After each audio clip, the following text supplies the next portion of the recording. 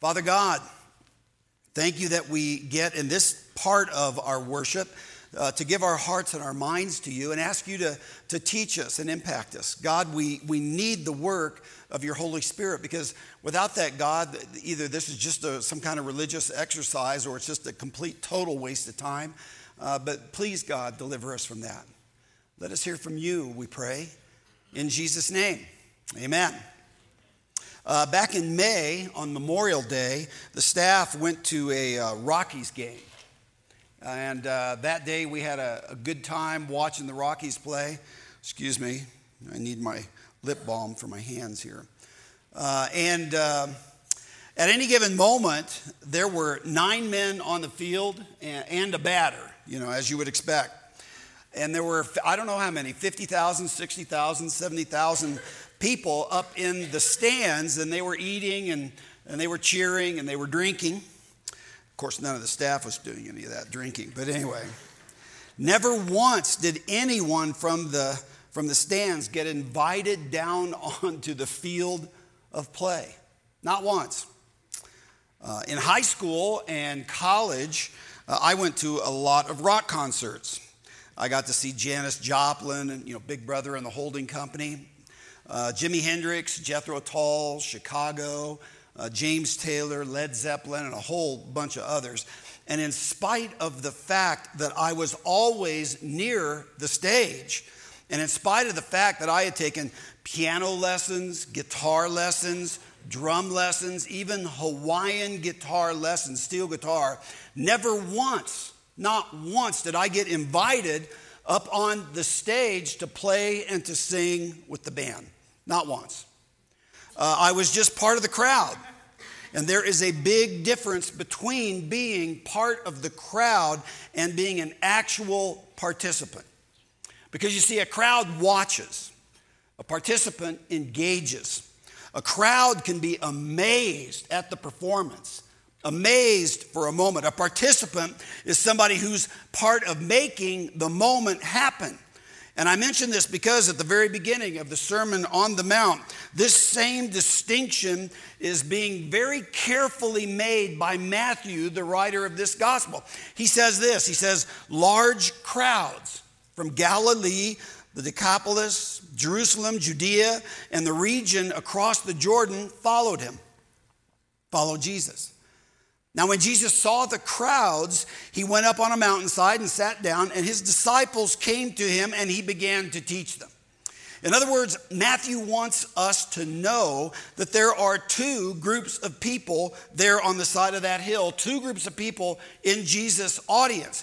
He doesn't use the distinctions that other people would have been very, very familiar with. Things like male, female, Jew, Gentile, slave, and free. He doesn't use those distinctions. Those distinctions would have been obvious to everybody, but those distinctions don't matter very much to Jesus. But here's the one that does. There are crowds and there are disciples. Matthew actually mentions crowds 49 times in his gospel. The crowds come to hear Jesus teaching. The crowds bring their sick friends for healing. The crowds are often amazed at what Jesus says and amazed at what they see Jesus do. The crowds call Jesus a prophet, in fact, but the crowds are present with Jesus only sporadically, only when it's convenient for them. And they come to him when they have a need. They recognize that this is a rabbi who's unique. He's not like many of the other rabbis. But they don't necessarily follow him. They are not a part of his ministry. They are not disciples. They sort of drift with the circumstances. I mean, on Palm Sunday, for example, when it looks like Jesus might fulfill the wishes of the crowd for a king that would overthrow the Roman oppressors, the crowd is crying out, Hosanna, Hosanna, blessed is the one who comes in the name of God, Almighty God. What's so interesting, though, is 5 days later, just 5 days, on Friday, when Jesus has not done what they wanted him to do, the same crowd cries out, crucify him. Wow, major shift. Crucify him, they say. The crowd is not the same as the disciples. Matthew mentions disciples some 65 times in his gospel. A disciple is somebody who used to be a part of the crowd, but somewhere along the line, Jesus got under their skin. His life, his teaching, his message about God and about the kingdom of God became so compelling to them that they can't get loose of him. And so they find themselves wanting to be around him all they can. They find themselves wanting to be like him, wanting to do life the way Jesus does life, wanting the same priorities that Jesus has, wanting a relationship with the Heavenly Father that Jesus says they now can have, but never imagined that they could. Now you need to know that Jesus loves the crowds. He's not upset at or angry at the crowds. In fact, seeing the crowds kind of did a number on Jesus' heart. Not because he needed their attention, not at all, but because he saw how badly they needed to know God, the Heavenly Father. And it would move Jesus. Jesus saw the dignity and the brokenness of everybody in the crowd. They weren't nameless faces to him. They were individuals that he knew. Matthew tells us this, that when he saw the crowds, he had compassion on them because they were harassed and helpless like sheep without a shepherd. Jesus understood that most people live their lives as part of the crowd. And that's actually still true today. Most people just kind of follow the crowd. Even in a church, you have the crowd, and then you have the disciples. You know, the crowd is that group that watches. The crowd is that group that is amazed sometimes by what they see or what they hear. They show up when they have a need, when it's convenient, when it works for them. The crowd doesn't necessarily really participate. They don't necessarily make the moment happen, you understand. And you might ask yourself, which group am I in? Is it clear which group that I'm in? Am I just part of the crowd or am I a disciple? Am I just watching Jesus work or am I changing into who Jesus wants me to be? Are my priorities, what I do with my time and how I structure it and where I spend it, what I do with my stuff, and is it just used on me? Is it used for kingdom things? How do I invest myself in terms of my talents and my abilities, all those things? Do my priorities reflect the same priorities that Jesus has? Is my character becoming more like Jesus?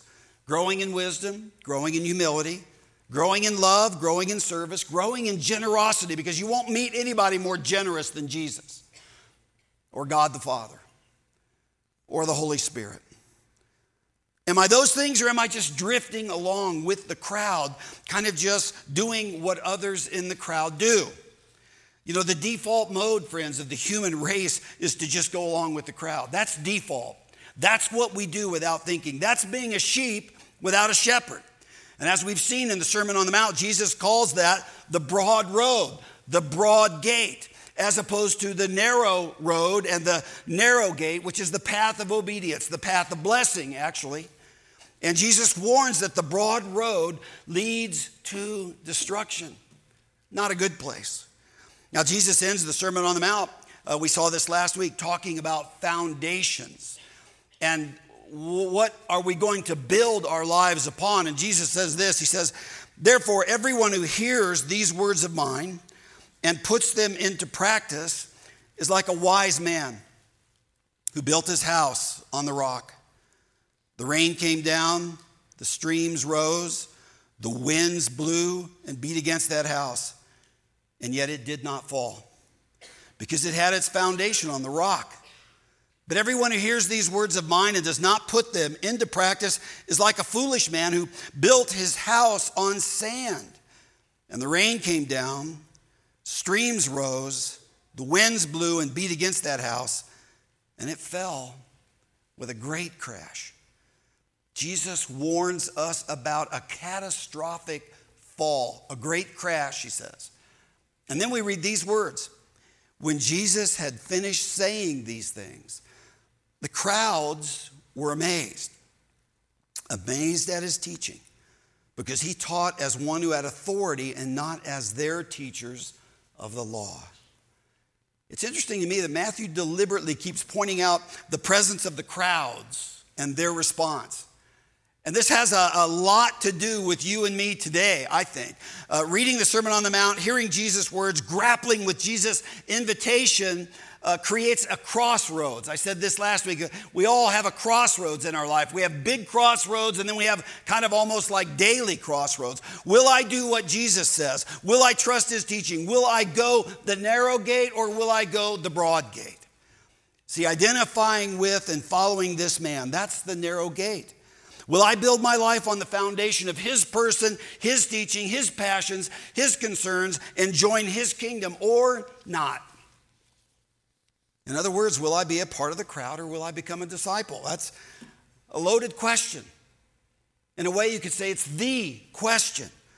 The crowds and the disciples have a fundamentally different experience of Jesus. The crowds are amazed at what Jesus says to them, often amazed at what they see Jesus do. The disciples are amazed at what Jesus is doing in them and even through them. They're amazed at what he can do even through them. Jesus' love, Jesus' truth, his wisdom, his grace, his mercy is changing their life in ways that are profoundly important. The disciples are amazed at their new identity and their new purpose and this new community, this church that they've come into. Although it's very imperfect, it's still a very helpful community. They're amazed at the new eyes and the new heart that Jesus is growing in them. Friends, I've been saying this now for weeks. Jesus' invitation is for you and me to leave the crowds and become a disciple and know the amazement that only a disciple of Jesus can know. You see, a disciple is someone who decides to believe the teachings of Jesus. More specifically, believe the promises of God. By believing, I mean they are all in, wholly committed, holding on to the teaching, to the promises of Jesus. Whether we are talking about people like Abraham, Isaac, you pick it, any character in the Bible, Jacob, Moses, Ruth, David, Esther, it doesn't matter who we're talking about. Every one of those individuals had to decide whether they would believe God, whether they would trust God, whether they would orient their life to doing life with God, regardless what the rest of the crowd did. And that's the same thing the disciples have to decide today. Do we believe the promises? And of course you say, what promises? Why do you say that? Because that's where I'm going in my message. I'm talking about the promises that we find in the Sermon on the Mount. I'm talking about the promises actually that we find all over the Bible. There are literally hundreds, probably actually thousands of promises that we find in the Bible. Promises about what life with God can be like. And these promises are for disciples. They are for followers. And for the early disciples of Jesus, these promises were vital to them living in a hostile culture. And oh yeah, by the way, our culture is becoming more hostile. These promises are going to become more and more necessary for us to know and embrace and hold on to. And of course, they're not just promises about going to heaven when you die. They're promises about right now, changing me, changing this world, changing the places where we live and do business, changing those things right now. And of course, yes, the future too, eternal life with God. Here's one of the promises. This is the way Peter frames up this whole thing of promises. Very interesting to me. The Apostle Peter, the one who denied Jesus 3 times, as you well remember, Jesus restores him to ministry. Peter later on writes these words. He says, he's talking about Jesus, his divine power has given us everything we need for a godly life through our knowledge of him who called us by his own glory and goodness. Through these, he has given us his very great and precious promises. You think the promises of Jesus were important to Peter? Peter who had denied him? Oh man, you better believe. His very great and precious promises, so that through them you may participate in the divine nature. Peter says we have divine power to live godly lives and precious promises that enable us to participate in the divine nature. In other words, have our character transformed to be more like Jesus. That's a pretty big wow if you think about it. That's the life of a disciple. Talk about being a participant A disciple participates in the divine nature, develops a character like Jesus himself. A disciple serves Jesus' great project, is fueled by Jesus' great power, is guided by Jesus' great wisdom, is comforted by Jesus' great community. Amazingly, none of this requires any money. It doesn't require degrees or, great networking skills or talent or a high IQ. This is the good news of Jesus that we've been learning about from the great sermon, the Sermon on the Mount. Blessed are the poor in spirit. Blessed are those who mourn. Blessed are the meek. Blessed are those who thirst for righteousness. Blessed are the merciful, for theirs is the kingdom of heaven, says Jesus. And they will be comforted. They will inherit the earth. They will be filled. They will see God. All a way just to say they will participate in the divine nature. That's Peter's language. It will happen, Peter says, through the promises. Not just promises, but great promises. And not just great promises, but great and precious promises. Let me mention a few, can I? Thank you. Here's one. David, almost certainly when he was on the run for his life, writes Psalm 23. It says, the Lord is my shepherd, I lack nothing, even though I'm sleeping in and living in a cave, even though I go through the valley of the shadow of death, even though this looks so bad. Let me tell you how bad it looks. You know what? The Lord is my shepherd, I lack nothing, he says. And that stayed him, that secured him, that enabled him to function in a most difficult, life-threatening situation. Here's one. Come to me, all you who are weary and burdened. Anybody here weary? Anybody burdened? Well, this is Jesus talking to you. I will give you rest, he says. Take my yoke upon you. Adopt my priorities. Center your life, focus your life, your attention on me. Take my yoke upon you and learn from me, for I am gentle and humble in heart. I'm not here to condemn you, and you will find rest for your souls. Woo. Here's one. If we confess our sins, he is faithful and just to forgive us our sins and to purify us from all unrighteousness. Anybody here got any unrighteousness in you? This is what you do with it if you know Jesus. But we have the mind of Christ, the Apostle Paul says. Imagine that. We have the thoughts, the wisdom, the mind of Jesus. If we want it, we can find it. Therefore, there is now no condemnation for those who are in Christ. I read things like that and I put in the margin of my Bible, I just go, wow. Wow, are you kidding me? No condemnation for me? If any of you lacks wisdom, you should ask God, who gives generously to all without finding fault, and it will be given to you. Anybody lack wisdom? My grace is sufficient for you. My power is made perfect in weakness. James, the brother of Jesus, says this.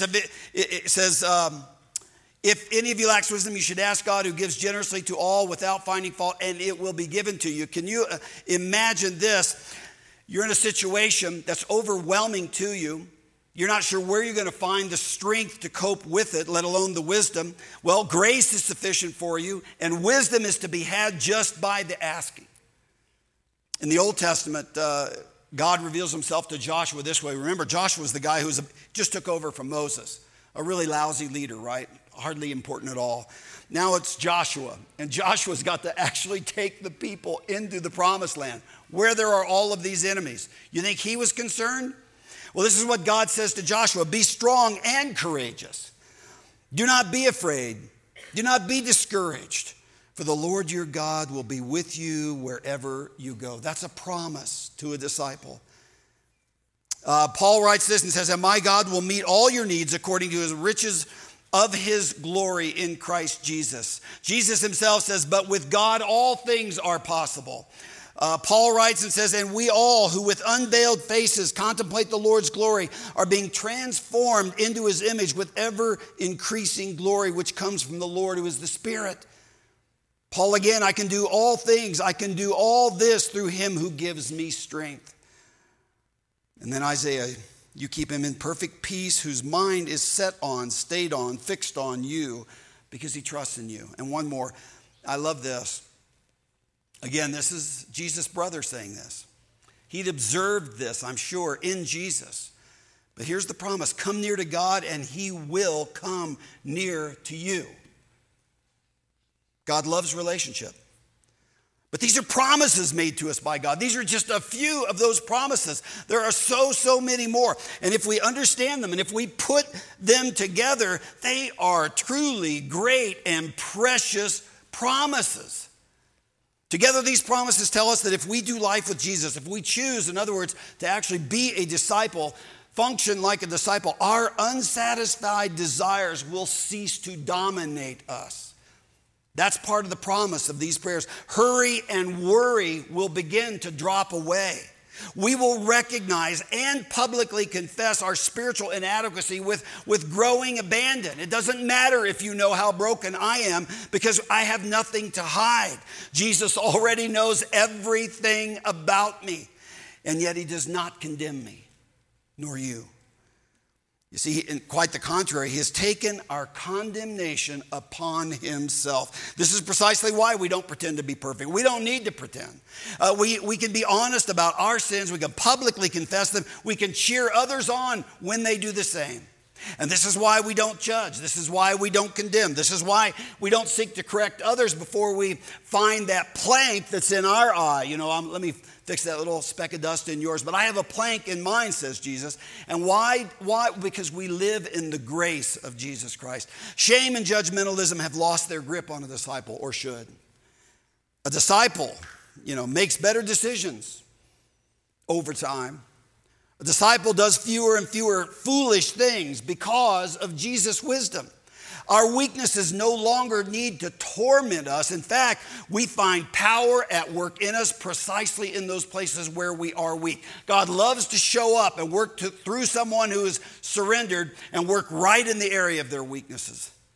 When you embrace this way of life lived on the promises of Jesus, you will grow less easily irritated, less quickly discouraged. Money worries and selfishness begin to diminish with generosity while generosity grows in us. Our sense of identity and our sense of usefulness just deepens because Jesus will use us, work in us to actually be a blessing to others, and we will be increasingly filled with joyful dependence on him. Are these extravagant promises? Yes. Absolutely. They are great and precious promises. Are they true? Yes, absolutely. They are true. It's promises like these that Jesus has used, honestly, in my life many times to literally sustain me. When people that I have loved have suffered, or when they have died, or when they have acted very foolishly, when I myself have needed peace in circumstances I thought I could not endure, let alone explain, I can tell you with all honesty, I have known the power of promises like these, sometimes to change my circumstances, more often to change my perspective, or to change something in my character in seasons of trial and difficulty in my life. I know that what James, the brother of Jesus, says is true. Come near to God and he will come near to you. And when I have quieted myself and when I have listened to God, for God to speak, I've heard him say, now not literally, but he has communicated to me, Dwayne, I will give you today what you need for today.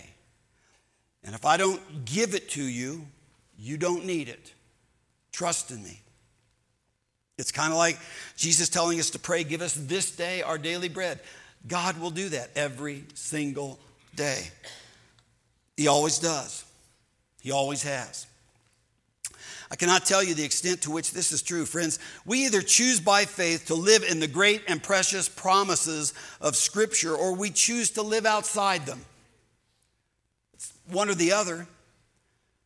And when we live outside them, of course, we're practicing our own wisdom. And we're fixing our own broken situations. Good luck. We're trying always to provide for myself, to save myself, to fix myself and fix others. And I find that when I take on that role, I tend to obsess over possible outcomes and how do I get this to happen. Stress rises in my life. My health suffers mentally, emotionally, spiritually, you name it. But when I focus my mind on God and I fasten my thoughts on his promises to me, the reality that he is with me, when I let that sink in and remember that helps me to become the person he wants me to be. When my will is surrendered to him, God gives me strength. God gives me wisdom. God gives me peace despite the challenge I may be in. Isaiah the prophet said this of God. He said, God, you keep him in perfect peace, whose mind is stayed on you, because he trusts in you. And that promise, friends, is just true. So you can follow the crowd if you want. You can do that. Most people do. That's what most people do. The crowd is on its own. The crowd is looking for something, always something to satisfy it. Money, sex, power, success, fame, the list is really long. But I would ask you, what does money promise you? What is success or great health or security or fame? What do those things promise you? And then, of course, will they keep their promise? One thing is absolutely sure. You will build your life on some promise or another. You will bet your present and your future that some choice, some foundation is right, because everybody builds a house even if they just drift into it and do it with very little thought. This we talked about last week. Jesus promises that everyone who hears these words of mine and puts them into practice is like a wise man who built his house on the rock. So, are these promises extravagant? Yeah, absolutely. You bet. They are great and precious promises. Question is, for you and me, what will we do with them? Now, I wanted to find some way to make this really concrete and perhaps memorable for you. I wanted to illustrate what it looks like going from crowd, being in the crowd of spectators, to full engagement, full surrender, full participation, to becoming a disciple. So I had this idea that I pitched to Tim Rehnquist, our executive pastor. And Tim was really surprisingly very enthusiastic about this idea, almost a little too enthusiastic. It made me second guess whether I should do it. But I decided I was going to take a leap of faith, literally. I decided I was going to jump out of a plane. I was going to put my full trust in a parasail, a parachute. I'd never done this before. Not at all. I thought about it my whole life long, in fact. When I would hear people talk about doing this and think, oh, that sounds cool, that would be really fun. And I'd always said I'd love to do that. It would be so much fun. Boy, the adrenaline rush must be incredible. It's something everyone should do. I've even told others, yeah, you should do that. But I'd never done it myself. I've talked about it. I've been amazed by it as I thought about it. I've encouraged others to do it. I've told them it would be fun, but I had never done it. So take a look. What are you about to do today? I'm going to jump out of an airplane. Perfectly good airplane. That is awesome. Bucket list item or special occasion? Bucket list, but really the staff that I work with thought it was a great idea if I would jump out of a plane. Oh, that's awesome. Yeah. Well, here you go. Get your opportunity.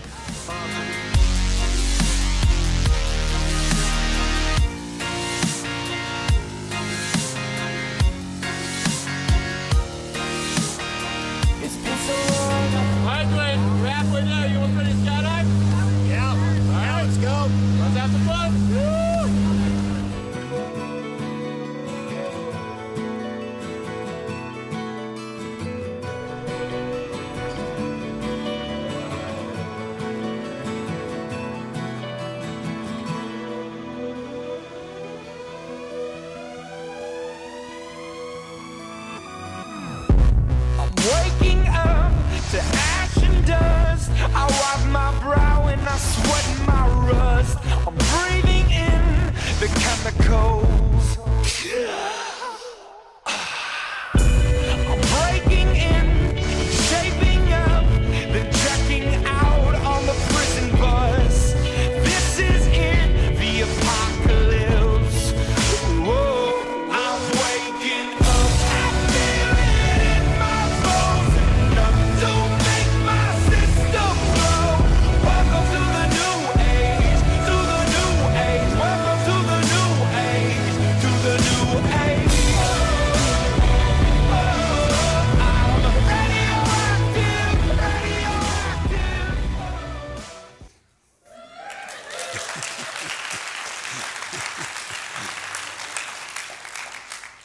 Yeah, I wanted to make it look like I was totally comfortable with all that, but there was a little bit of terror of the feeling, to be honest. When I jumped out, I thought of a Bible verse. This is Matthew 28:20, where Jesus says, I am with you always, even to the ends of the age. But I got to thinking, that's not exactly what he says. What he says is, lo, I am with you always, even to the end of the age. And I was at 18,500 feet, so that was not low. It was a big risk. Here's the deal. You know, before I jumped, I knew, of course, things had been explained to me, what we were going to do. We had this parasail, this parachute, and I knew that those things could save you when you jumped out of an airplane. This was not an irrational leap of faith, not by any stretch. I knew all of that in my head. You could say I knew it theoretically. I've always been amazed when I would see people do this, and I would think, wow, that just looks like that would be fun. But it wasn't until I jumped out that I knew with my whole being, my sweaty armpits, the palms of my hands were sweating, the pit there in my stomach. Oddly enough, I don't know that I have ever felt at that moment or ever felt in my life more alive than I felt at that moment. I mean, adrenaline is definitely pumping. My heart was pumping. Leaping out of a plane does sort of look like a dumb thing to do when you're doing it if you haven't done it a bunch. The moment when I leapt out of a plane, that will be a moment I will never, ever forget. You know, they tell you cross your arms on your chest. There's a bar right there. I really wanted to grab the bar. That's why they tell you cross your arms, you know. They don't want you grabbing things you're not supposed to grab. But it was incredible. And here's the deal. If I had never jumped, I would have soared. I never would have got to fly. In fact, once he pulled the ripcord there and the thing was, we were descending, I said, this is a parasail, right? He said, yeah. I said, so you can sail this thing. He said, yeah, right. I said, show me what you mean. And man, he started doing figure eights and bank turns. And it was like there were a lot of G-forces involved in that, surprisingly to me. Here's the thing. The only way, you see, to soar, the only way to fly, the only way to know exhilaration and adventure, the only way to really know those kinds of things is to take the leap. Friends, the only way to really know the great and precious promises of Jesus are true is to take the leap of abandonment, commitment, and trust that really every disciple takes. A disciple practices doing this over and over and over, taking a leap of faith. Can I trust Jesus in my finances? Can I trust Jesus if I prioritize my life this way, that he will use this, good will come of this, good will happen in my life? Can I trust him? You see, it's acting on the promises and doing what Jesus says to do. Now, the good news is Jesus does not say jump out of a plane, so that's not something you got to do. But let me tell you this, the risks that you take in discipleship are far more risky than that. And again, it's not an irrational leap to put your faith or your trust in Jesus. We have good reasons for doing it. It does mean, however, that when you take the leap with Jesus, you are putting your entire life in his hands. You're having to believe him. And I hope that every one of us will take that leap of faith. And if you do, I promise you, I guarantee you, you will not be disappointed. You will be amazed, in fact. For some of us, the leap of faith is trusting Jesus to save you. Some of you indicated last week that was something you had done. Some of you many years ago. Some of you were doing it last week. One card, I won't mention the name, I thought this was great, said something to the effect of, I'm going to do this. I may even do it later today. And I thought, okay, later today is good. It's better than never, but But for some of you, that leap of faith means just, I'm becoming a disciple of Jesus. For others of us, the leap of faith means rearranging priorities in our lives to align with Jesus' priorities. You may be calling yourself a disciple, but your priorities aren't Jesus' priorities. Well, they need to be. For some of us, this whole question of discipleship and leap of faith is about following Jesus and obeying Jesus and building our lives on the rock, not on the sand. I would say it means having some kind of sense of commitment to reaching up, worship, reaching in, connecting with others. You need others to grow and reaching out. For some of us, the leap of faith is repenting of sinful patterns in our life that keep us from God and asking Jesus to change us, and getting in community with others who can help us with those sinful patterns we've created, hold us accountable, pray for us, encourage us. And I would just ask you, and this is I'm going to leave you with, I would just ask you, what is your next leap of faith? I mean, what does God want you to do to take your next step with him? It could be any number of things. It could. Financial, relationships, relational priorities. But here's the thing, and with this, we end this series on the Sermon on the Mount. Don't hesitate to take that step. Don't hesitate to determine that you're going to build your life on the rock, the things that Jesus says, the things that Jesus promises. You won't regret taking that leap of faith. My challenge is just, we are all of us in the wake of the greatest sermon ever preached, the Sermon on the Mount. We are all of us challenged to live like a disciple. That's the adventure. That's what Jesus calls us to. And that has been and honestly is my prayer for all of us at this church. Because the great things that God can do through us, man, you couldn't even number them. There would be so many wonderful things he could do in us if we will just participate, if we will just prioritize, if we will just embrace the great and precious promises, the teaching of Jesus. Pray with me. Father God, again I say it, this has just been a remarkable study that we have had in the Sermon on the Mount. Week after week after week, getting to soak in the teaching of Jesus. Lord, it's life-changing. It reorients the way we look at ourselves, the way we look at the world around us.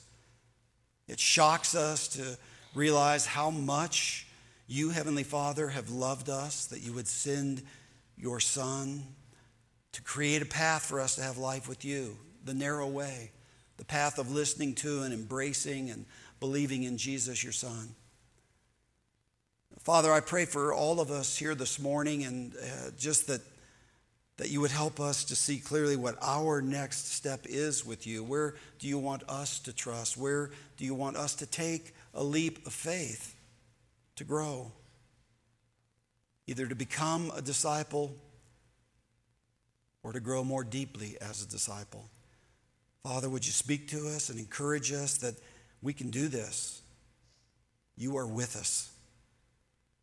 We thank you for our worship this morning and this time and this challenge. And all of these things, Father, we pray in Jesus' name. Amen.